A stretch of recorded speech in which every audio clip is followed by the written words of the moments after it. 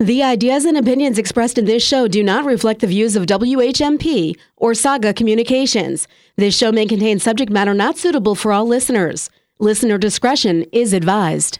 Nothing in life is of any value unless it is shared with others.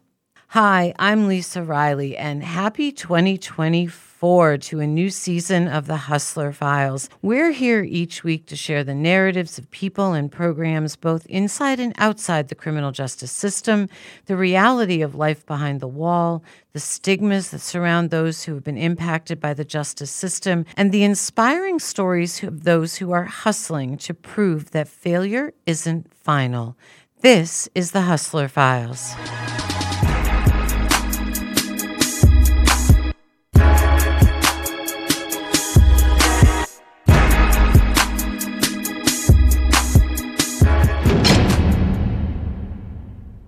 Welcome, everyone, to 2024 and a new year of the Hustler Files. Once again this year, we look forward to continuing to bring you impactful, educational, and relevant stories from in and outside the criminal justice system. I'm excited to start our new year with a continuation of a conversation we had at the end of 2023 around medical parole and end of life in prison. I'm welcoming back Ada Lynn, attorney with the Prisoners Legal Services of Massachusetts, and with her today is Dr. Alice Bukhman, head of medical partnerships for Prisoners Legal Services of Massachusetts as well. So, Ada and Alice, welcome to the Hustler Files. Thank you so much. We're happy to be here. All right, so Ada, let's start with you. Why don't you give our listeners a couple-minute background on the medical parole bill in case they didn't catch the show that we just came off of with Representative Mindy Domb? Sure. So I'll give a little bit of background on the medical parole statute to begin with. So in April of 2018, the Massachusetts State Legislature enacted the Criminal Justice Reform Act, which is an omnibus criminal justice reform bill, and it included provisions around medical parole, which in a lot of states is known as compassionate release. And so what the medical parole bill statute says is that if an incarcerated person is either terminally ill, meaning that they're likely to die within the next 18 months, or if they're permanently cognitively or physically incapacitated and they don't pose any risk to public safety, they're entitled to release under the statute. The decision maker in these cases is the Commissioner of Corrections of the DOC, who determines whether the person meets those medical qualifications and also the public safety qualifications. And the statute is unique in that it actually requires a physician to make the initial determination of whether the person meets the terminal illness or permanent incapacitation qualifications. And so that's why actually physicians like Alice are involved in these matters, is they help provide that opinion. You know, over the course of the years, have noticed some really major systemic barriers to medical parole despite the existence of the statute. That makes it very difficult or sometimes even impossible for people to get out even when they are dying or permanently incapacitated. So, for example, over the years, we saw that there were numerous people with dementia, which has become a major problem in prisons, who were not able to access medical parole in the first place because they did not know the statute existed. They may not even at this point in time, depending on the severity of their illness, understand that they're still incarcerated. And so they had no way of reaching out for legal support. There are other issues, including that, you know, if there's a shortage of skilled nursing beds, there's a question of whether somebody who's released on medical parole actually has a place to go upon release. And this is all very wrapped up in sort of questions around public safety and, you know, the usefulness of the statute as a mechanism for release, given, you know, how full our prison population is. So the medical parole reform bill, which is filed by Senator Patricia Jalin and Representative Mindy Domb, was filed to try to correct a lot of these issues. And so it basically tries to create an expedited process for people who are dying within a shorter period. And it also requires the DOC to notify families and advocacy organizations of individuals who might qualify based on dementia or some other permanent cognitive incapacitation. And it's currently pending before the Committee on Public Safety and Homeland Security, which is going to hold a public hearing actually next week on this bill and other corrections and parole-related bills. So, yeah, happy to say more, but that's sort of the overview of where the statute is and why it's necessary. Well, first of all, that's wonderful that it's moving and it's going to get a hearing on the public safety side. Has the bill had its hearing on the actual medical parole side of it? When bills are filed, they're usually sent to an initial committee of the legislature that has some subject matter expertise that considers whether the bill should move forward. And so right now the bill is being heard by the Committee on Public Safety and Homeland Security, and they will decide whether or not the bill is able to move forward into another committee that's more budgetary focused, and then further on into the House and Senate for a vote. So this is sort of just the initial stage. And the hearing is important because it allows members of the public to, contribute thoughts on the bill, provide advice and expertise. And it also gives the legislature the ability to hear directly from formerly incarcerated people and their families. So, Alice, let's jump over to you for a second. How did you get involved in this world of medical parole? You have quite a history of working with Harvard Medical School. You're a faculty member on the Department of Emergency Medicine at Brigham and Women's Hospital, which is a really well-known worldwide hospital out of Boston. What inspired you to go down this path in your medical career? Well, the short answer is soccer mom friend. The long answer is I went into medicine basically to try and help the people who were shafted in our society. That was what my motivation has kind of always been. And I've been a little agnostic to what area I've worked on. I worked in global health, then had some small children. And in the emergency department, one person has called it the world's or modern day cathedral, where we really see all of the social problems of our communities kind of come to roost. So it's a natural extension, I think, of my work in the emergency department to be interested in this population that is, beyond marginalized, that is hidden behind walls and really thought of as some of the most undeserving of our patients, having that lens of everybody's a potential patient when you're a physician. But a good friend of mine is the mom of my son's best friend, and she is leading this work and said, hey, we need a doctor, because it turns out that 40% of the advocacy that we're doing at Prisoner Legal Services is actually around medical care. So she asked me to help think through what that position might look like. And as I was helping her do that, I said, gosh, I really have no experience in carceral health, but it's really interesting and compelling work. So if you don't find somebody else more qualified, I'd be happy to do this. And that's how I ended up in my current role. And I've learned a ton over the past 3 years from people like Ada in this work. So is this a full-time gig for you now that you, with Prisoner Legal Services, or do you still wear the different hats at the different emergency rooms? No, I wear a bunch of different hats. I work clinically at the Brigham and the Faulkner. I'm the medical director in the Faulkner Emergency Department and have some academic pursuits, but this is a big chunk of my work. And what's been really nice is I've been able to translate it into work that I'm doing inside the hospitals as well, in terms of how do we treat people who are embroiled in the quote-unquote justice system, who come into our community hospitals, and what resources does the sort of lay medical community have to turn to when they're trying to treat this population. You mention in your bio, and I know physicians take that Hippocratic oath, and you'll treat anyone despite of any racial or poverty or wealth or any of it.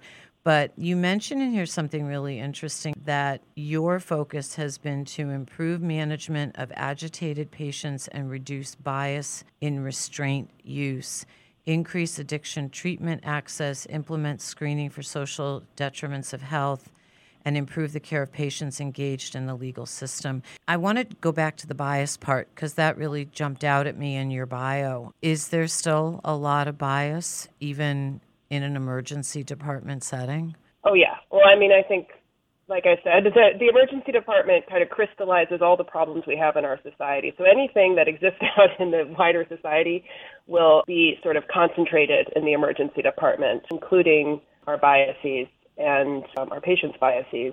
Right now, it's really, I think, across the country, a crisis in emergency departments of overcrowding, poor staffing, poor outpatient resources, including mental health resources, as well as poor access to shelter. Put on top of that, increasingly large migrant population, housing crisis. You have a lot of people that are not at their best, having their worst day on top of that in the emergency department. And so they often are showing their worst selves.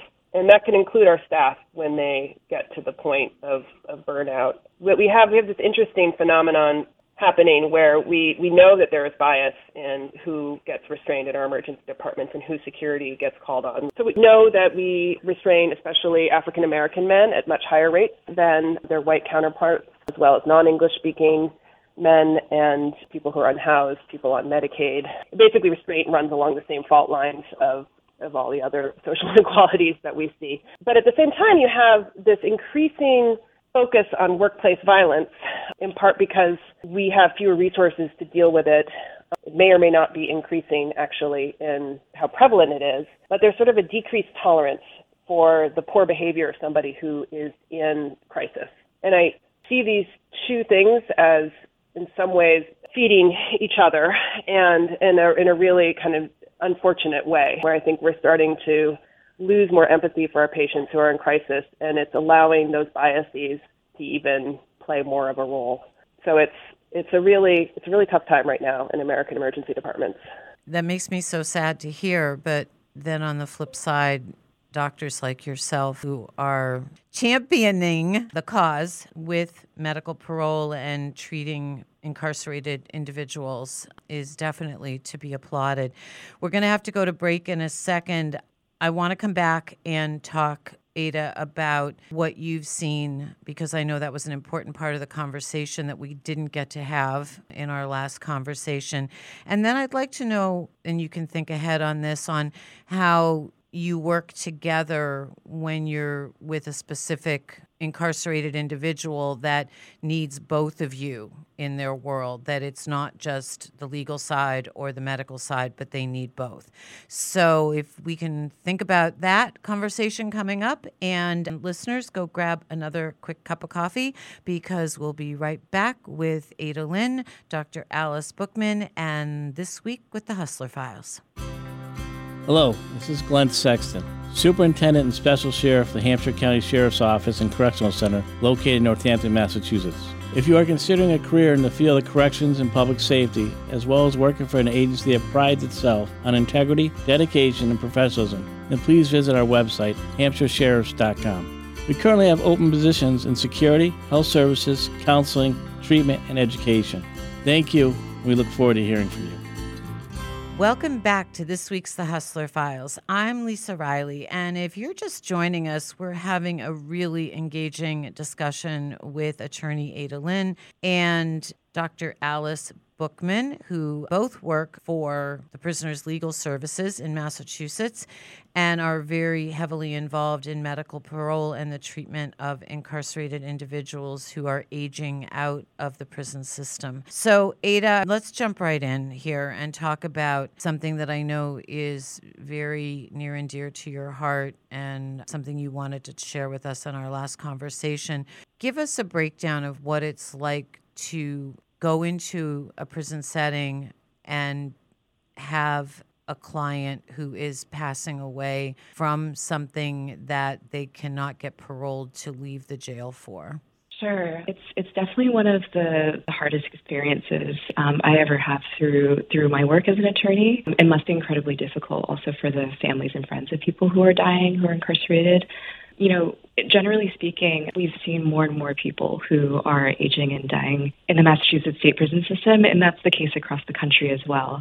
I think in Massachusetts, the percentage of incarcerated people aged 60 and over has increased from 10% in 2018 to 15% in 2023, which is really a huge jump. And even among all the states across the country, Massachusetts has one of the highest by percentage elderly prison populations. So we're dealing with a really huge crisis around aging, where it impacts not just the person's individual health care and sort of daily needs, but it also impacts the correctional system at large. So you have, a larger and larger population of people with age-related cognitive disabilities, including dementia.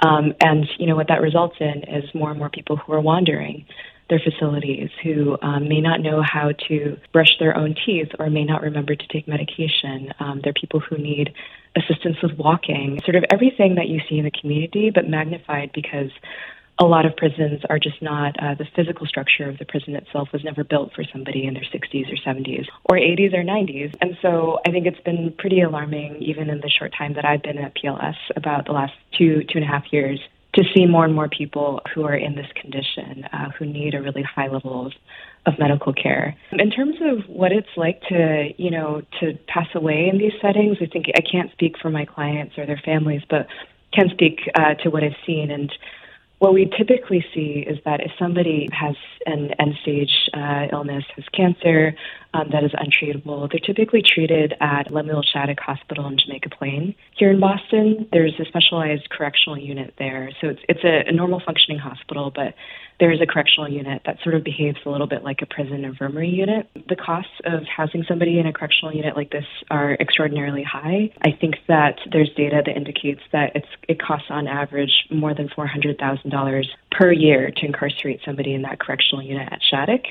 And this is where a lot of people who are eligible for release on medical parole actually die, because they need access to chemotherapy, they need around-the-clock nursing care. And so I think that, in these circumstances, they're usually in a hospital bed. Oftentimes they're alone in a room without much contact with any other incarcerated person. So even the community ties within prison that they had that sort of supported them and that would have supported them towards end of life are missing.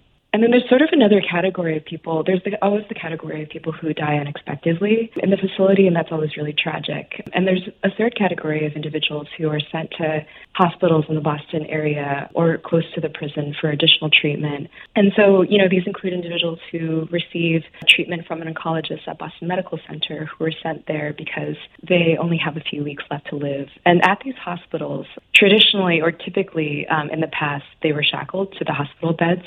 So what I've seen is that there's typically a restraint on the legs. So the legs are shackled to the bed, which means that, if you're not comfortable, it can be really difficult to move. Circulation can be difficult. And, the hospitals, there's really been a movement underway within physicians in Massachusetts to challenge, hospital shackling policies, to really consider, does this person pose any risk to public safety, especially if they are dying and they're not able to move very readily on their own? Is this part of, humane end-of-life treatment? Is this what the person needs? And I think oftentimes, in the vast majority of cases, the answer is no, that it is inhumane to have somebody shackled to a hospital bed at the end of life. I just wanted to jump in real quick and ask Alice while we're on this subject.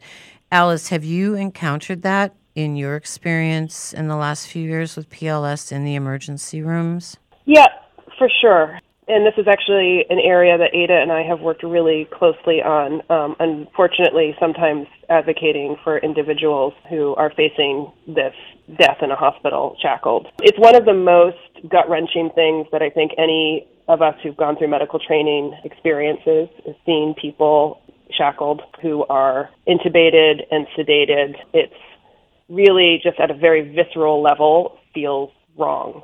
And so there's this remarkable group of medical students at BU Medical School who, as first years, started a campaign called the Stop Shackling Coalition.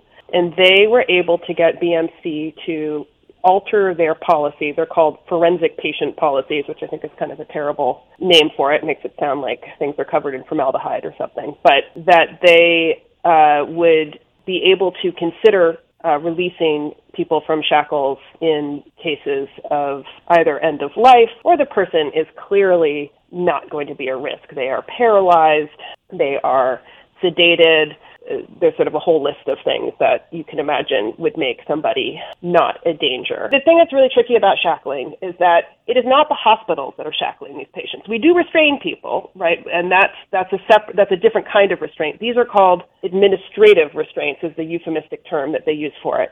And these are restraints that are applied by the guarding body. So if it's the Department of Corrections or, the Boston Police Department, whoever has that patient under their custody. And we don't have any authority to say, you must release this person. That said, we do have the ability to ask them. So it seems like kind of a low bar to say, we are now trying to make it so that we ask the guarding facility for permission to release people who clearly pose no risk from shackles so that they can receive dignified care. And one of the ways that we got interest in this was actually going to our ethics committee at one of our smaller hospitals, actually a hospital where the Shattuck that Ada mentioned often sends its patients to when they are near death. And we do get patients. We get them usually quite ill. And there was a patient in the intensive care unit, this is during COVID, came in, intubated for COVID, and unfortunately was clearly dying. And that was a really tough experience for that staff to go through. And I think that, when we talk about one of the reasons that we want to improve these things, it's both for the patients, but it's also for the staff. It is a horrible, horrible feeling when you're taking care of somebody, but you're really not allowed to take care of them in a way that feels dignified. And, I think you could say this is a pretty low-hanging fruit to say, let's work on trying to make sure people don't die shackled.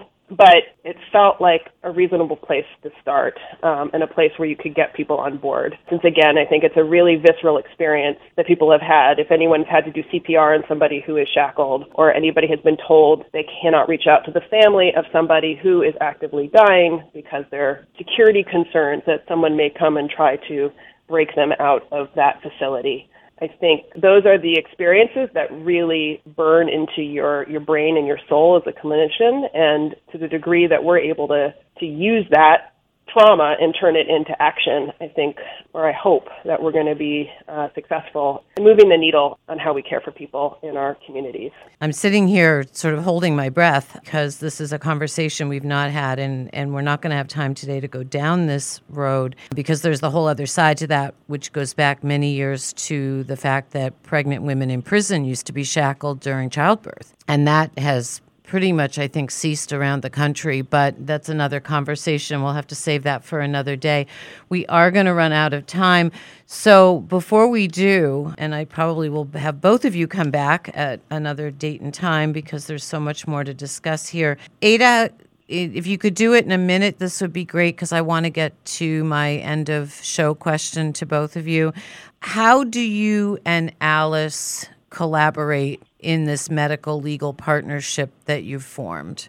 Yeah, that's a great question. So, what we loosely have formed is something called a medical legal partnership, which exists in, cities and states all across the country. And it's basically a reference to when attorneys and clinicians work together, when they collaborate on case issues, things like medical parole petitions. It's a phenomenon that happens in the housing space, the employment justice space, all over.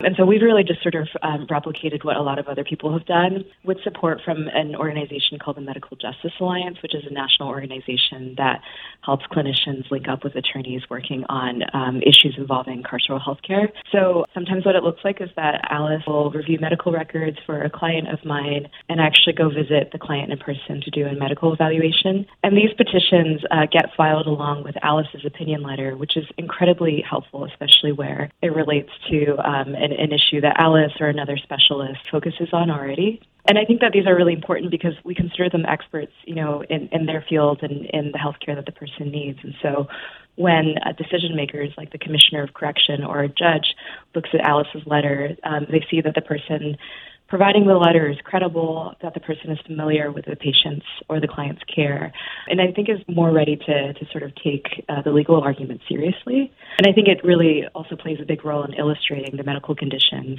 and the trajectory of the person's illness a lot better than we could as lawyers. So it's been a really fruitful partnership. I think that actually the rate of people we've been able to get out on medical parole has increased when we has increased since we started working with physicians. So, and it's also just really an honor to get to sort of do interdisciplinary work and to learn from clinicians who have their own framework for thinking about these issues, and in many cases, a better one.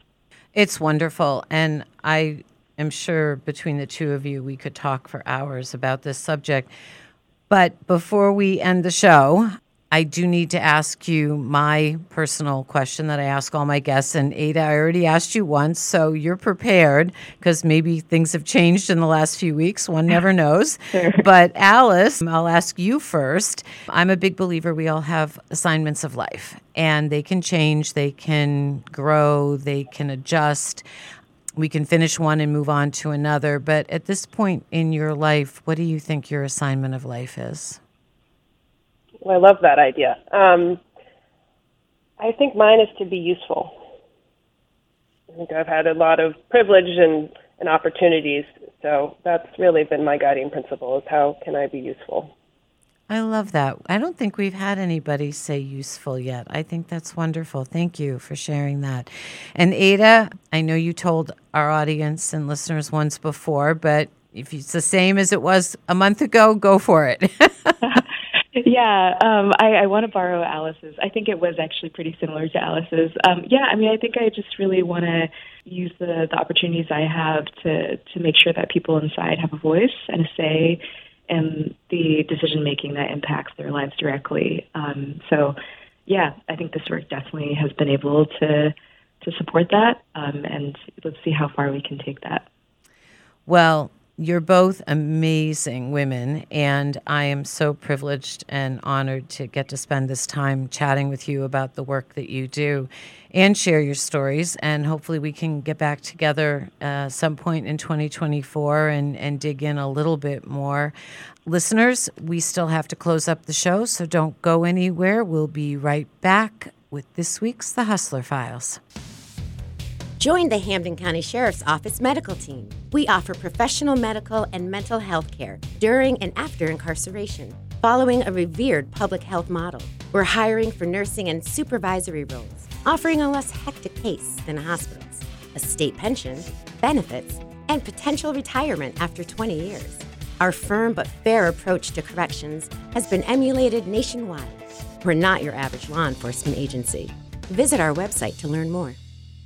We are back, and I think it's fitting in this new year to share the thoughts on the power of one word. Instead of crafting extensive lists of resolutions, best-selling author and keynote speaker John Gordon suggests a transformative alternative. Embrace the power of one word, choosing a single word to guide our year. Gordon feels simplicity is the key to overcoming distractions and fostering deeper purpose, commitment, and success in 2024. The chosen word has the ability to impact all aspects of our lives: mental, physical, emotional, relational, spiritual, and financial. How do you discover your one word? Well, reflect on your values, desires, and areas of growth and impact. In a world saturated with complex goals and overwhelming resolutions, embracing the simplicity of one word can be a game changer. This year, let your one word be the driving force that propels you toward a more fulfilling and meaningful future. Find your word, live it, and share it. And that's a wrap on our first episode of 2024. I want to thank our guests and advertisers for their continuing support. Remember, you can find all of our shows on the WHMP.com podcast page or on any of your favorite podcast sites. Have a wonderful week ahead, and remember, don't be ashamed of your story. It will inspire others. See you next week right here on The Hustler Files.